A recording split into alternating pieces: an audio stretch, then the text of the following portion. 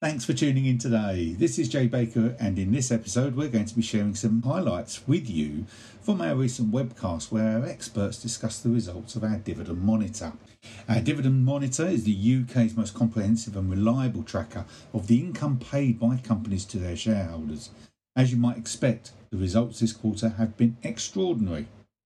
If you want to download the full report, you can find the link in the description of this episode. But for now, you're now going to hear everything you need to know from Link Group's Susan Ring, the CEO of our Corporate Markets division, Kit Atkinson, our Head of Capital Markets, Scott Poulier, our Client Strategy Director, along with our guest speaker Mark Baker, Director and Head of Research at Team Spirit.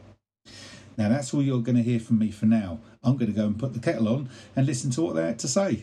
I'd encourage you to do the same. Welcome to our very first Dividend Monitor webcast. With the help of Orient Capital's webcast services, we're very pleased indeed to have the opportunity to discuss what industry experts think of the latest dividend results.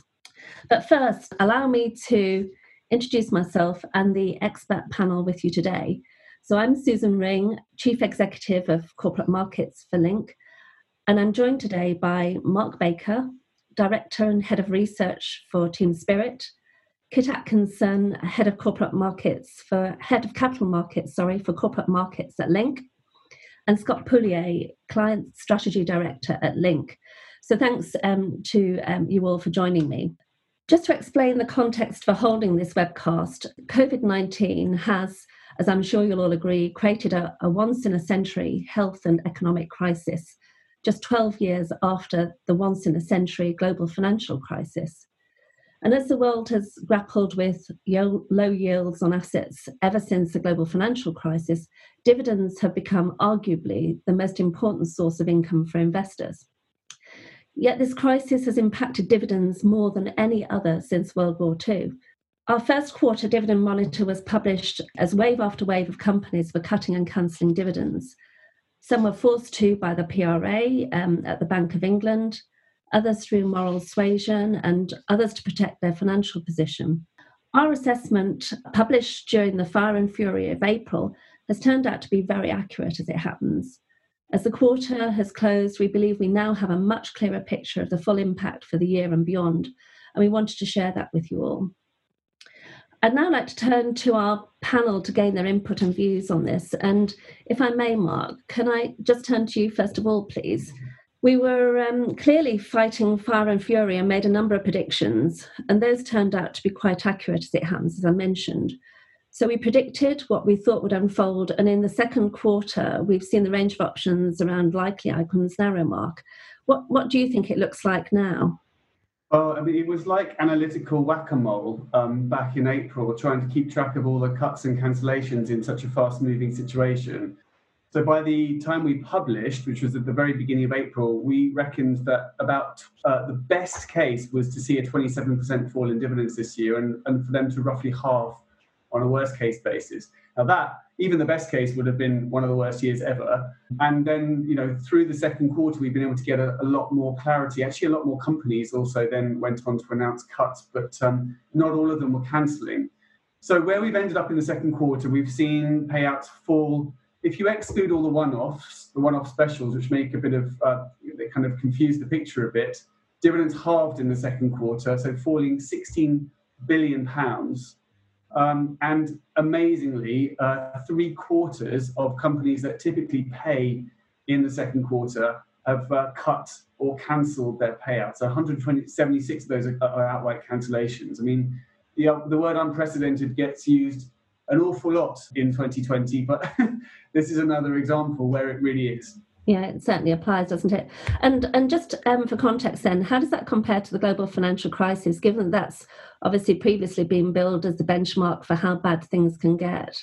That's actually a really good question to try and compare the two, given that they're both, crises of such enormity. Well, if we look at the peak to trough decline in dividends during the financial crisis, the fall was actually only 15% in the UK. So it's doubtless already we're seeing that this time around it's going to be much worse than that. for the full year, 2020 isn't going to be where the full worst impact will be felt. We'll see the kind of low point hit by the end of March, because obviously the crisis really began in March this year. So the kind of 12-month impact will bottom out by the end of the first quarter next year. But I think what's worth saying here is that companies acted really, really fast this time round. So what that means is they can start to restore payouts more quickly. So I think that it's a kind of fast and deep cut, but hopefully we can start to see it bounce back by the beginning of the second quarter next year. Yeah, perhaps lessons were learned from last time around in terms of how companies have reacted then. Yeah, I think so. Yeah, and just out of interest, how does the UK look when you compare it to elsewhere and internationally? Well, that's another great question. So obviously the Link Dividend Monitor focuses very much on the UK, but we do have a bit of insight on what's going on elsewhere from our friends at Janus Henderson, who do a bit of work on the global picture. And the questions, the big questions there are really, if you want to see how it's going on around the world, the first question is how severe was the outbreak? The second question is how regulators have responded. And the third question is actually to do with the way dividends are timed, the seasonality. So if you break all that down, then UK and Europe look like they're roughly in line with one another. So both seeing quite a severe hit, both in the second quarter and this year. But Asia and the US are some way ahead and unlikely to see anything like the same sorts of declines this year. The one thing that's worth pointing out, though, is that actually in the US and in Asia, the dip will be more prolonged. So we're likely to see that kind of being spread more into 2021, simply because of the way companies time the way they pay their dividends. So that's when this is all finally said and done, the UK and Europe won't look quite as bad as they do compared to Asia and the US right now. Okay, no, that's great. Thanks, Mark. And perhaps we'll unpack that a little bit further later on as well. But Kit, if I could just turn to you, please, if you wouldn't mind. So taking that all into account, can I just get your view on what effect you think cuts have had on investor sentiment? Are investors happier to see financial prudence or frustrated at a loss of income, do you think? Well, I think given the unprecedented nature of the events we've seen, and certainly the prevailing feeling of panic and urgency that we felt in late March and early April, you'd imagine that most investors will be quite forgiving. But as the fog recedes a little, we're now seeing a touch of recovery in prices. Of course, the main indices have recovered about half of their initial losses. And I think attention is going to perhaps turn to the broader response of companies. Of course, the dividend cut was only the first element of that, but perceptions in the longer term are going to be driven by how businesses use the cash they've retained and adapt their strategies and approaches to deal with a world post-COVID or actually living with COVID for the longer term. Yeah, no, I agreed with that. And I guess ultimately it does help to create healthier companies in the long run, I would imagine. So the fact that, we've had 124 companies, I think, rescind dividends after they've been declared, which must have hit investors hard. But I guess in the long run, if they're seeing that bounce back and it creates a healthier company that they're invested in, then, that is a better position for them in the longer term, despite the short-term pain. So just in terms of investor response... Sorry, go on, Mark. Sorry, to quickly say, the question of dividends being rescinded is an interesting one because it's very, very unusual to have seen companies pull payouts that they had already declared and which have gone ex-dividend. And naturally, when shares go ex-dividend, the share price adjusts for the expected dividend. So that has actually, there was a real economic effect, if you like, a transfer of value that took place when that happened. But it's such an unusual crisis, it was obviously a necessary step that companies were taking. Yes, no, absolutely, agreed. And it does show how fast and furious this all unfolded as well, doesn't it? I think it gives evidence to that. Absolutely. Yeah, and again, Kit, Scott, maybe investor response. Then, would you like to comment on that? Yeah, certainly, Susan. I think over at Link, we've seen a reduction in 89 dividend payments in Q2 2020, but we haven't actually seen a high level of shareholder or employee shareholder complaints. I mean, that's hugely encouraging and demonstrates that shareholders have a good level of understanding, which is nice, and appreciation of the broader economic backdrop. I think one of the items that we'll obviously continue to do is monitor the level of shareholder engagement that we're getting through our contact centres and via email. And if we detect any trends, we will relay those back on to clients at the appropriate time. Moreover, we're actually discussing with one client at the moment to kind of revamp an existing shareholder survey in light of COVID-19. So the intelligence that we actually gain from that survey could be hugely valuable in terms of the insight, and will help us to kind of prioritise their strategic priorities moving forward, and also to enhance our delivery capabilities at Link. That's great, and really good to know, Scott. Bear in mind the overall landscape with a dramatic cut in dividends across, I think it was over 200 companies at the end, 176 cancelling and 30 cutting dividends. Just like to drill into that a little bit further. So, Mark, do you think the cuts within the financial sector, which obviously had a very significant impact here, would that have happened without the intervention from the PRA at the Bank of England? That's a really interesting question. So of that 16 billion decline, half of that came from the financial sector, and almost all of that was from the banks. And actually, when this all really began, there was a bit of a question mark about whether the UK banks would feel the need to cut. This wasn't a financial crisis. It still isn't a financial crisis. So it wasn't like the GFC 10 years ago, 12 years ago.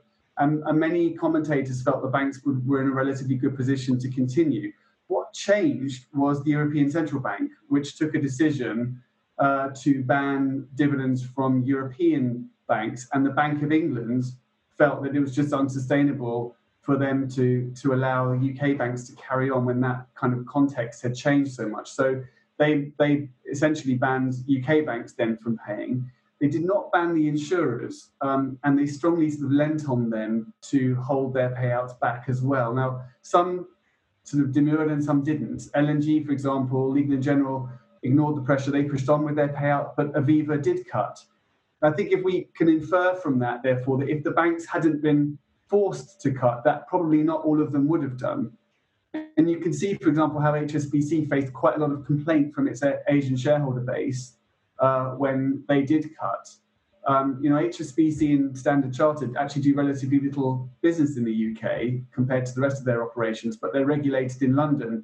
So the question is whether they would have indeed gone ahead or not. Is certainly open.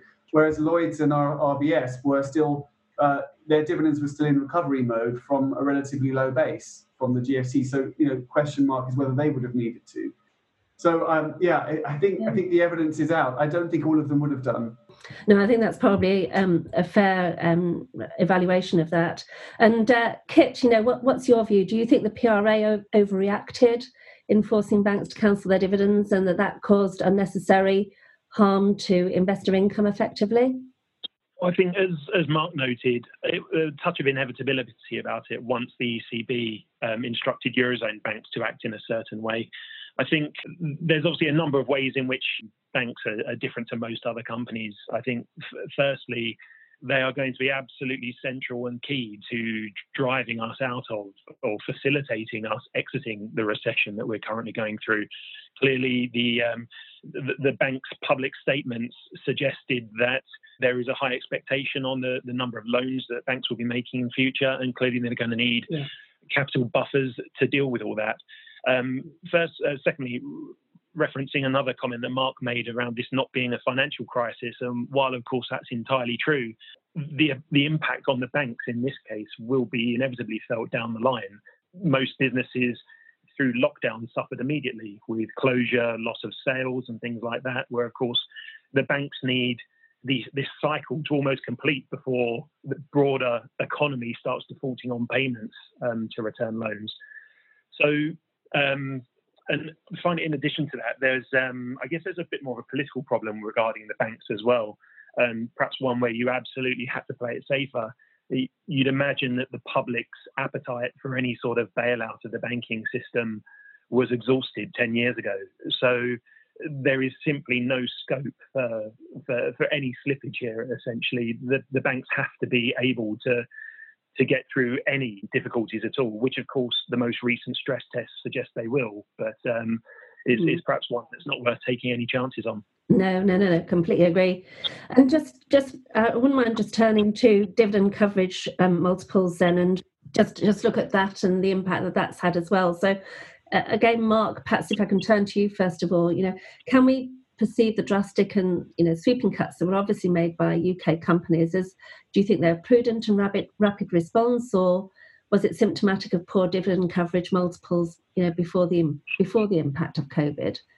Susan, I think it's a bit of column A and a bit of column B, actually, yeah. if I think of that. So a lot of companies, this is really unusual 3 months, right? So many companies have simply been unable to operate, and not even had any revenues, let alone seen their profits decline.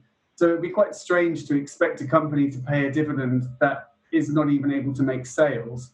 And at the same time, a lot of companies have been doing rights issues, issuing new equity, and also raising new loans. So again, it would be rather strange while they're in capital raising and capital protection mode to see lots of dividends being paid.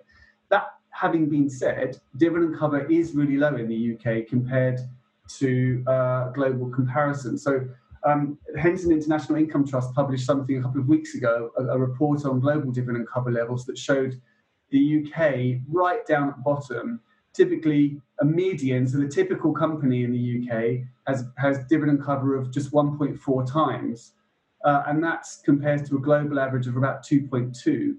And the kind of comfort level that people like to see is typically around the 2 level. So there's no doubt that UK dividend cover is below the global average. It's kind of got lower and lower. I think we might touch on this later, actually, but it's got lower and lower in the UK, partly to do with the preponderance we have here for progressive dividend policies that has kind of trapped companies into over-distributing.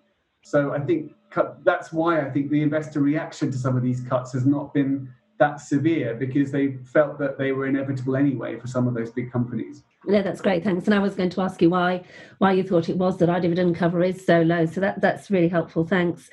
And then I wouldn't mind moving on to a little bit of an analysis on the different sectors and how they've responded. I know we've already commented on the financial sector to a degree, but given the number of financial and oil and mining companies as well in the FTSE 100, are you surprised by the resilience of large cap issuers in maintaining their dividends, and particularly when you compare that to their mid-cap peers, I guess? So the UK stock market is a bit unusual. Payouts are more concentrated in the UK than they are, more concentrated among very few large payers in the UK than they are in almost any other big stock market, with maybe the exception of Australia. So given the hit to the banking dividends and Shell's really big cut, Shell's cut alone was cost about £2 billion in the second quarter. You would imagine the top 100 would be more affected, as you were sort of questioning there, Susan. But we mustn't forget that there are also some really big defensive names in the top 100. So the big healthcare stocks, for example, the big tobacco stocks like BAT. And these guys also have massively greater financial resilience. So they are better positioned to hang on. And we saw this last time as well in the GFC, that the top 100 saw their dividends fall much less than for the mid caps. So the top 100, we saw them fall 45% in the second quarter, and it was 76% down for the mid 250 on an underlying basis. And if you think about those mid caps, well, they have less balance sheet flexibility. So they can't just borrow more if they want to pay, or they can't get to market as quickly with new loans or with new equity as the bigger ones can. And they also are typically more affected by sudden changes in trading conditions than those big players are. And I think that pattern that we saw 12 years ago is playing out now, just with more ferocity. And would you say it's fair to say that those mid-caps are more domestically focused and therefore more sensitive to the economic cycle and more sensitive, therefore, to what's occurred during lockdown? Yes, absolutely. If you think of what the kind of industrial companies and some of those, and all the kind of travel and leisure businesses are pretty much all concentrated in the mid 250, and those were the ones who, and retail, of course, who were most dramatically affected. So absolutely, from a sector mix perspective, they were more exposed. And to a certain extent, we've touched on this, but would you say that the disparity between the resilience of the FTSE 100 and the 250 indices was caused by sector makeup largely, or the asymmetrical impact of the crisis on the different industries, or even by the slimmer margins which mid-caps tend to operate under? Well, again, it's a combination of a lot of those things. So I would certainly say the sector mix is really important, and therefore their sensitivity to the UK market, to the UK economy, which has had a very severe lockdown, as we know, and also just that lesser financial resilience that they have, which means that if they need to preserve cash, they better do it quick. It's the right thing to do. If they don't have sales, they can't pay dividends. Yes, and I guess they've got less of an appetite to borrow as well normally. Absolutely, less appetite and probably less capacity. I imagine that they won't be offered as generous terms. No, that's true. And turning to Scott, if I may, so obviously Link is market leader in the AIM space, and we haven't really touched on AIM so far. So, what was the value of the dividends that were cut in the second quarter 20? And again, do you have a perspective on that, please? Yeah, I mean, we've got circa 400 AIM clients, and we've seen a 45% decrease in the number of dividends that we've processed at Link during Q2. And that's an estimated value of circa 1.7 billion. And that's looking at the clients, not just in the AIM space, but across the broader scale. From an AIM perspective, 22 of our clients actually cancelled their dividends with an estimated value of circa £70 million. Obviously, that is a huge chunk. And whilst it's disappointing from a shareholder's perspective, these companies have retained that cash on their balance sheets, which will enable them to take stock and move forward with more certainty, hopefully, into the rest of 2020 and beyond. No, thanks, Scott. Definitely agree with that. So again, considering the impact of this further, recent comments by the CEO of Goldman Sachs, admittedly made with reference to the US markets, he suggested that the recent market rallies have been over-optimistic and that investors are overlooking many of the medium-term risks which businesses will be faced with. So given the second quarter dividend payments in the UK and the perceived fair value of UK share prices, do you feel that the relative underperformance of the UK markets compared with their international peers represents a more realistic long-term level? Perhaps, Mark, if I could ask you to comment on that first, and then Kitty, if you've got anything to add to that, please, if you may. Well, I love questions like this because trying to kind of unpick global valuation is always an interesting challenge. I think when we published our first quarter report, UK PLC had fallen in value by about £800 billion over the course of about 3 weeks, which is pretty extraordinary. And I think at the time we said, well, look, even allowing for our worst case expectation for dividends this year, that shares in the UK looked really undervalued at that time. And obviously what we've seen in the last 3 months is quite a big bounce back. And the UK market has not, as you said, Susan, bounced back as much as markets elsewhere. And I think if we look at the yield outlook for the UK now, if we just take dividends as a sort of simple yardstick through which to measure stocks, the UK market does not look undervalued anymore in the way it did 3 months ago, perhaps even fair value, as you were suggesting. But I think that the reason we can understand the UK market as being different to elsewhere is because the UK is a really much more of a value market. If we look at the companies listed in the UK, not many of them are the really big, exciting growth companies that you can see dominating the US. So those 4 big tech names that have actually been responsible for most of the uptick in share prices on the US stock market has come from Microsoft and Netflix and so on. We don't have any of those. And when interest rates fall to kind of low levels that we see now, actually growth gets valued much more highly at times when interest rates are extremely low, because the sort of value of those future payments is much higher in present day terms when you have a very, very low interest rate, or so-called discount rate. So actually the value stocks, which are more the UK's market, don't tend to do as well. There is some talk in the media now about a sort of rotation back into value. Well, we'll see. If that happens, then you may see the UK market start to perform a bit better. And Mark, just in terms of throwing it into the mix, what impact do you think that Brexit's had in relation to the UK stock prices then? It's definitely depressed more the mid-cap market. So if you have a look at, again, where companies are operating, top 100 are so multinational, they're not particularly impacted by what's going on in the UK. Valuations have been held back significantly by by kind of a perceived risk premium that has been placed on UK stocks and of course a perceived lower growth rate that might come from those mid-caps. So that was a problem that companies were battling already, even before the coronavirus situation hit. And obviously, there's a lot of concern, whichever side of the Brexit debate you're on. I think there's a lot of concern that companies don't want any disruption at the end of this year when the transition period ends.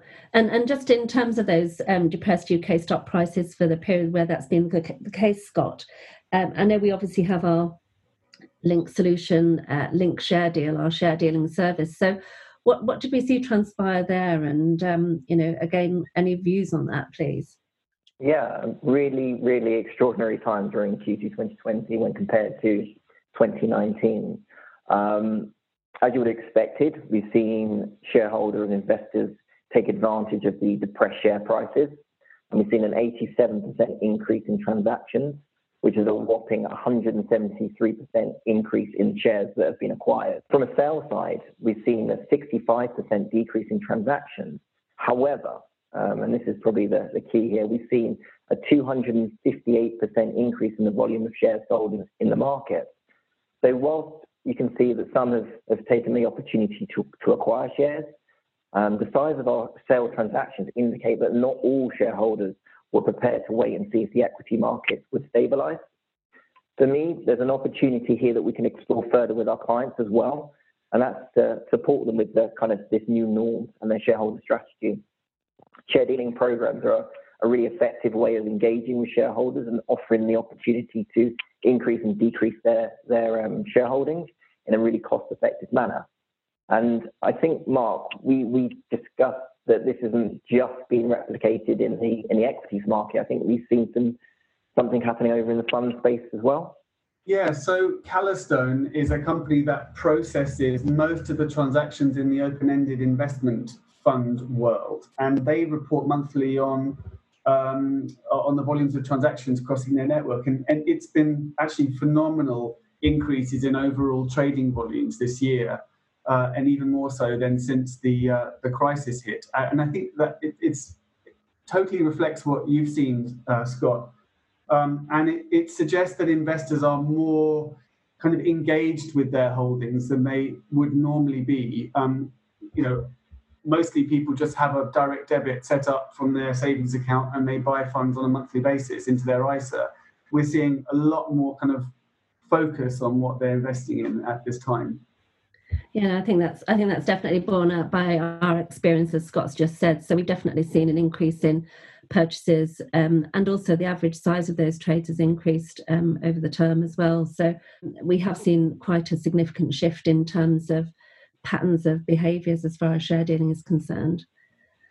Just moving on then to the comparison of the second quarter versus the first quarter. And I know, Mark, again, you've done some really extensive research and analysis on this.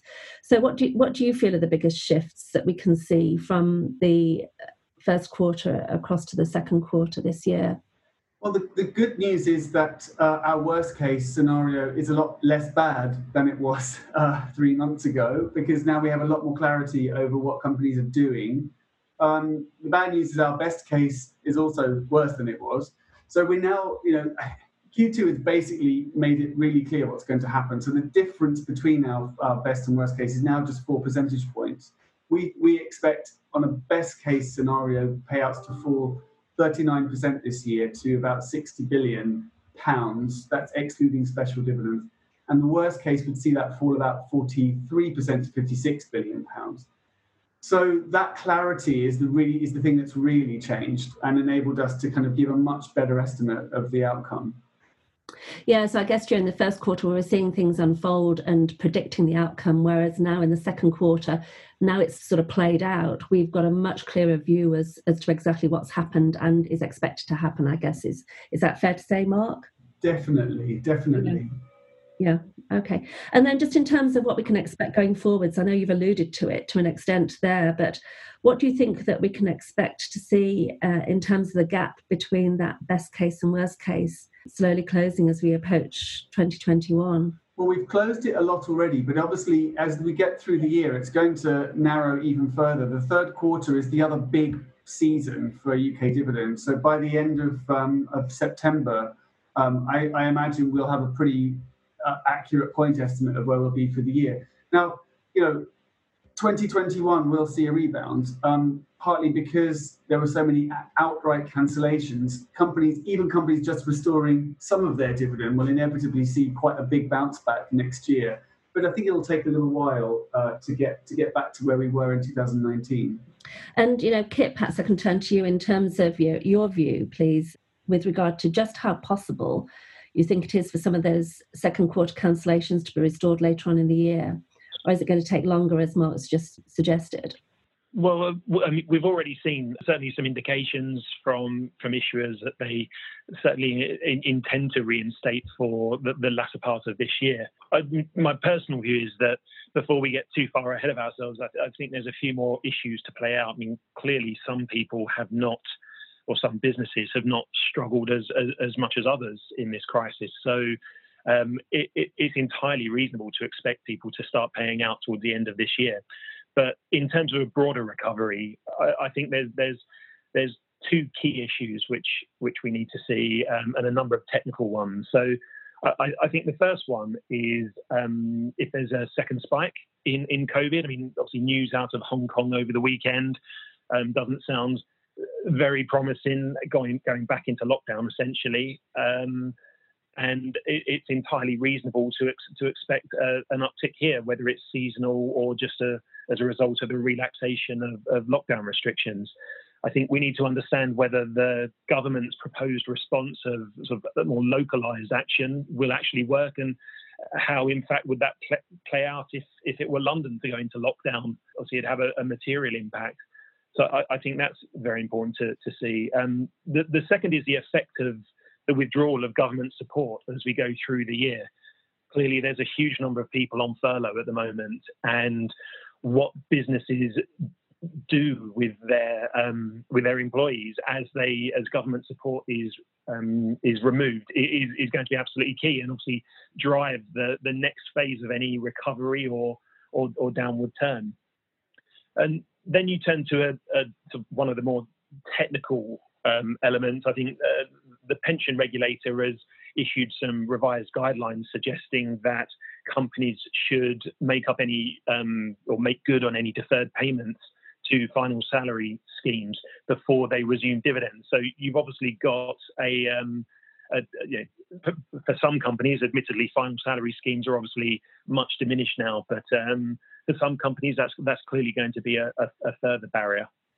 No, I agree with you there. And, certainly during the current environment, we've seen quite a significant increase in the move from DB to DC pensions. But yeah, I agree there's quite a significant gap or deficit that's emerged there. So it will be interesting to see the impact of companies having to make good, as you say, Kit.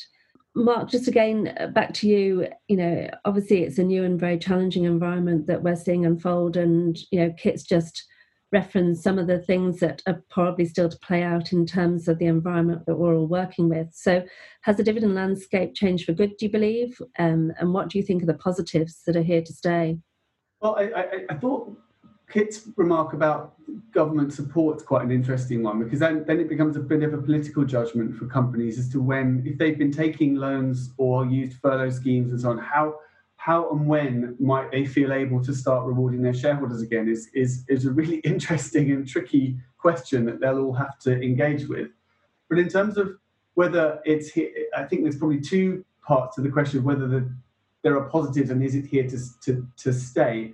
I think we have seen the dividend market change for good in the UK. And I think it goes back to that question that we talked about earlier on with dividend cover and the opportunity to reset dividends a bit as a result of the pandemic. So companies that have been trapped a bit by progressive dividend policies that have forced them to pay out ever higher dividends, even if their profits haven't been growing particularly fast, the ones with progressive policies may just reset the policies at a lower level. But more interestingly, and we saw this 3-4 years ago with the mining groups that used to have progressive dividend policies and have moved to a payout ratio approach, which means that their dividend rises and falls as their profits rise and fall.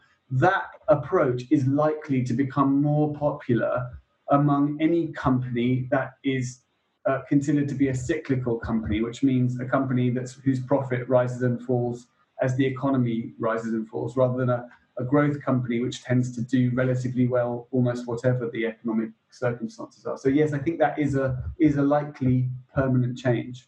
And just picking up on that in terms of the resetting of dividends and the probable permanent change, then again, Scott, how do you feel that investors are going to respond to that? Yeah, I think it's really interesting what Mark says with regard to kind of progressive payouts to more of a payout ratio. I think that could be an interesting shift. I mean, could we also see a reintroduction of more scrip dividends? Obviously, scrip is in vogue and has been for some time now, but could scrip come back? Maybe we'll touch upon that a little bit later on.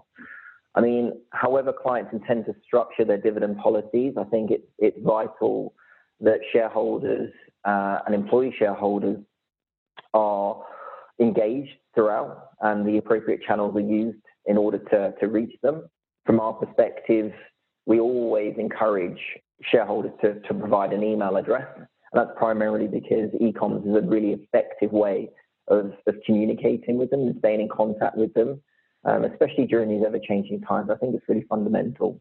Quick to set up, we can get really great management information from them around the kind of the effectiveness of campaigns and adapt them accordingly, fully branded and inexpensive. So really, really easy way in which to communicate with shareholders and employee shareholders. So we'll be there to support our clients with whatever decisions they take moving forward.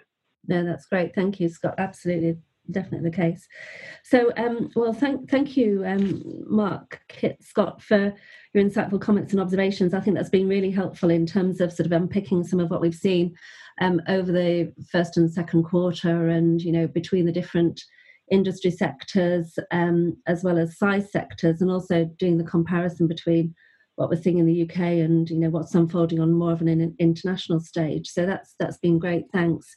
We have had one or two questions that have already come through whilst we've been talking. So just wonder whether I can pick a couple of those up. So the first question looks like this is a challenge for Link. So a question about what initiatives are Link working with clients on to ensure that shareholder engagement continues during these unprecedented times. So, Scott, again, perhaps I can ask you to comment on that, please, if you wouldn't mind. Yeah, absolutely. I think we've obviously touched on a few initiatives and strategies that clients could potentially use moving forward, but it's vital again that the engagement is consistent throughout the piece, and kind of engaged shareholders is a kind of a prerequisite for most shareholder strategies. One of the particular areas we're looking at the moment is reunification programs, which essentially will reunite shareholders with their unclaimed assets, so typically unclaimed dividends. It could be a really effective tool which we could use.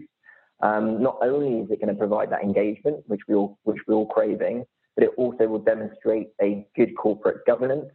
And also, in these difficult times, shareholders may be struggling. So it would be hugely welcome. And if all of a sudden they got a comms stating they had some unclaimed dividend cash and they could be reunited with it.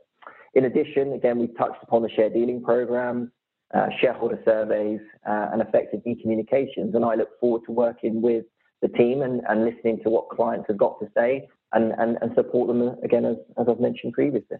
No, thanks, Scott. Yeah, it will be really interesting to see how the requirements around shareholder engagement are going to develop as a consequence of this. So yes, I know that we're ready and waiting to help clients with that. So that's really helpful that you've referenced that. And then the second question that's come through, I know, Scott, you touched on this, so it's probably been prompted by the comments that you've made, but does the panel feel that issuers will look or offer more alternative options for dividend payments going forward, such as DRIP and scrip, etc., given that they'll be keener to hold on to any surplus cash at this current time? And if so, what do they think investors or shareholders' response to this will be? So, Again, perhaps if we can start with you on that, Scott, if you wouldn't mind, and perhaps Kit would like to also comment. Kit, do you want to dive in first? Yeah, sure, I'll go with that. It's certainly something that we saw through the financial crisis was a shift. We'd seen a long shift towards DRIP away from scrip since tax advantages were removed several years earlier. Throughout the financial crisis, there was a clear move back towards scrip. Obviously, the reason being that companies are able to retain cash there without actually cutting or cancelling their dividends. And in this case, of course, that seems a perfectly rational expectation as well. I think just the speed with which this crisis has struck, and depending on your outlook, the speed of the bounce back is probably going to have more of an impact here, in that moving from a DRIP to a scrip, yes, of course, the company will retain cash, but you'd have to consider firstly the cost of launching that scrip program. Secondly, the speed of adoption by shareholders signing up to that process. And of course, that's where e-coms and things like that can help. And finally, you just have to consider, in times of upheaval, is this a change that a company would want to go through? And I guess they'd have to weigh up what the benefit would be. If you think it, for most issuers, it's probably going to be quite a marginal increase in cash retention. But each issuer is going to have to examine that themselves. They're going to know what adoption rates are for DRIP, and you'd hope that they will move across to a new scrip product. Yeah, I think just to add on that, we had a client that moved away from a scrip to and introduced a DRIP last year, and we facilitated that process in under 3 months, and they've got a fairly big share register and actually international shareholder base. So there were some challenges that presented themselves, but I think to Kit's point, we here are able and willing to assist clients with making those decisions and delivering on what their revised dividend policies are. So again, if clients are thinking of making the switch, engage with us as soon as you practically can, and we will offer some really practical advice that will help you. Can I just add, Susan? I think that scrip dividends it's an interesting approach, and they're usually quite popular with private shareholders, as far as I understand. But I do think that they need to be offered with a cash alternative. Otherwise, it's sort of pointless. If you look at Philips, for example, in the Netherlands, they went to 100% scrip for the second quarter, and they pay one dividend a year, I think. So they cancelled their cash dividend altogether, and actually, that's not a scrip anymore. It's just a share split, which doesn't have any economic value at all. And I think that is a bit of sleight of hand on behalf of Philips, which is probably not what shareholders really need. Whereas something that is more balanced is and more nuanced, which you guys at Link are really good at helping your clients with, makes more sense. Yeah, no, sure. Thanks, Mark. No, that's really helpful, and yeah, I happen to agree. I think we're probably running slightly out of time for questions, but feel free to do pick up the phone to us or send your further questions through, because obviously more than happy to help. And it may well be that once you've read the Dividend Monitor report, it might prompt further questions. So please keep bringing them in. We're more than happy to answer them. So, as we just draw this session to a close, I wouldn't mind asking each of you to just summarise your perspectives on what we've seen emerge from the current crisis. So if you could sort of give me your summary first, please, Mark, if you wouldn't mind. Certainly. Thank you, Susan. So I think my perspective is this is a crisis like of which we've never really seen before. And companies have acted faster, more decisively, and actually with remarkable unanimity. And I think the idea is there's a bit of protection in the idea of collective action, that they've all kind of moved together. So I'm not particularly worried if one or two companies have skipped a dividend or two. I don't think that really affects their long-term value if they're able to generate a sustainable cash flow for their investors. But that's not to say that the crisis itself hasn't certainly sort of destroyed value. The world is poorer as a result of all of this, and it's therefore going to take time for companies to restore their operations and get us back to previous highs. But I'm pleased to see that the market has stopped its overreaction, if you like, to the fire and fury of the first quarter and is now behaving in a more rational way. Yeah, no, indeed. Thanks, Mark. No, that's a great summary. Thank you. And Kit, does your view differ, or would you endorse what Mark's just said? No, I mean, obviously, I very much agree with Mark what he said. As I alluded to earlier, I think there is another act to come in this play. The two key tests being, as I said earlier, the second wave of infections and employers' response to the withdrawal of government support. The estimates that we've made out to next year are becoming more reliable. We've got to place confidence in the authorities to react in the appropriate way, and businesses are increasingly showing that they are able to operate in spite of these circumstances. Here we are now talking remotely, something we probably wouldn't have been doing a year ago, not willingly anyway. So no, I join Mark in a touch of optimism, but with some more ground to run. Yeah, cautiously optimistic, as I say. And Scott, again, I know you have a slightly different perspective, but again, would you like to sort of share your summary of your views? Yeah, absolutely. So yeah, again, I'm totally aligned with what Mark and Kit have said thus far. I think from our perspective, it's ensuring that we've got our finger on the pulse when it comes to what our clients need and support for their shareholders and employee shareholders during these difficult times and obviously into the future. I think it's pleasing from what we've seen and from some of the management information that we have access to, that again, shareholders would rather see a dividend cancelled, cut, and maintain an investment in a solvent company than a company paying a dividend and then going into administration. So again, that comes to let's hope that our sympathetic and compassionate shareholders remain. I think moreover, again, let's just continue to focus on that engagement with shareholders, and we at Link will ensure that our frontline staff are aware of what companies are doing so that we can inform your shareholders effectively. So in the coming months and years, we look forward to working closely with you and implementing relevant changes to shareholder strategy. And, it's just a case of being flexible and adapting. And again, the future will hopefully be a lot more positive than the start of 2020 has been.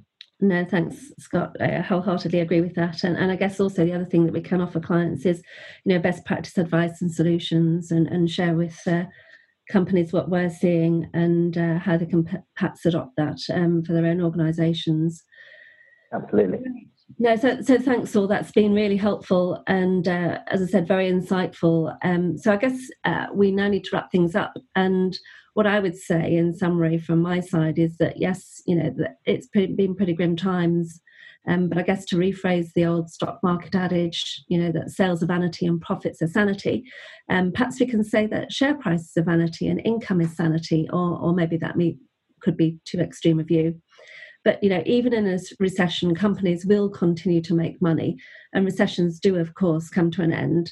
So, in this crisis, companies have taken quick action to protect themselves and defend their positions. They've raised new capital. We've certainly seen that. They've issued bond financing and cut costs, and most will certainly survive. And any surplus capital they don't need will find its way back to shareholders one way or another. So we shouldn't, in my view, be too depressed about a single year. 2021 will already see payouts begin to recover, and Mark and Scott have alluded to the fact that some of that's already happening, but not least because action was taken so swiftly by companies this year. So yes, it could be some years before UK dividends really regain previous highs, but with less dependence on a very few large players. The mix will be healthier and companies will be in a more sustainable position going forwards. So here at Link, we will keep watching and reporting all of this in future editions of Dividend Monitor. So you can be sure that we'll keep you posted as things further develop into the future. We do take pride in providing a secure and sustainable service to our clients. During and after this once-in-a-century pandemic, it would be certainly foolish to deny that economies have and will continue to suffer. But the findings of the latest Dividend Monitor clearly show the overwhelming impact on the way in which industries have been used to operating their dividends, and how that may change going forwards. So by sitting at the heart of the financial sector here at Link, whilst we're connected to key bodies, authorities and clients, we'll continue to bring insights to help our clients progress with confidence in a challenging financial world, and look forward to establishing a new and more sustainable norm.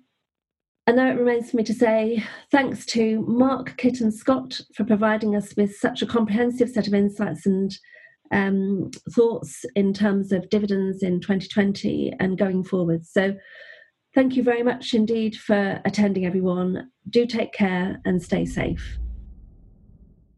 Well, some interesting points being raised there. And just a reminder that you can download the full report using the link in the description. And whilst I've got you, if you like what you hear, you can hit subscribe on whatever platform you're listening to us on, and you'll be notified each time we release a new episode. Thanks again for listening.